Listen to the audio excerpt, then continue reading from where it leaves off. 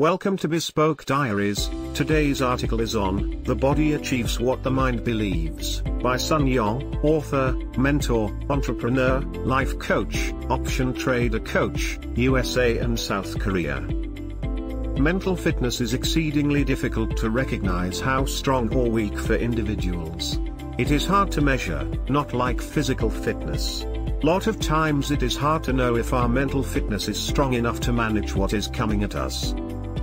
We can destroy our appearance, as to how we feel inside and how we look outside of us with our weak mental fitness. So how do we build our mental fitness? There are many ways to build our mental fitness. Here is few that you must adopt in your daily routine.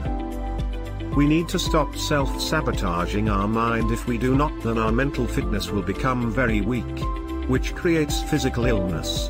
It is okay to admit we need some help when it comes to our mental health.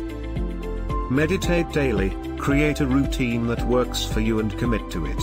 Just 10 to 15 minutes per day is enough to see significant changes over time. Just like working out, consistency is key. If you are new to it, start with by closing your eyes, feel the calmness and imagine something or somewhere where you feel happy and peaceful. Get physical exercise. The mind and body are interconnected. Just as mindfulness can relax the muscles of the body, working out can relax the mind and relieve stress and tension. As you exercise, fresh oxygen goes into your brain. Eat and drink. Hydrated as your brain needs water for optimal cognitive functioning. Drink cup of water with your each meal, which guarantee you will get hydrated. A variety of multicolored fruits and vegetables daily is major source. Elevate your mindset. We must feed our mind with positive words. Have a gratitude towards everything you have. Look around for all the positive things all around you. With old mindset, lot of us are discouraged to talk about how we feel, and when we wanted to go to counselor, it was symbol of weakness. Therefore, lot of people suffered and commit suicide. They did not know where to turn to. People who went to counselor for help, they were looked down upon. Way back when individuals expressed their feelings, they were accused of being crazy. We must talk about our feelings, its happy thoughts, or sad thoughts. If we do not talk about our emotions or feelings, it will be stuffed down, eventually it will blow up.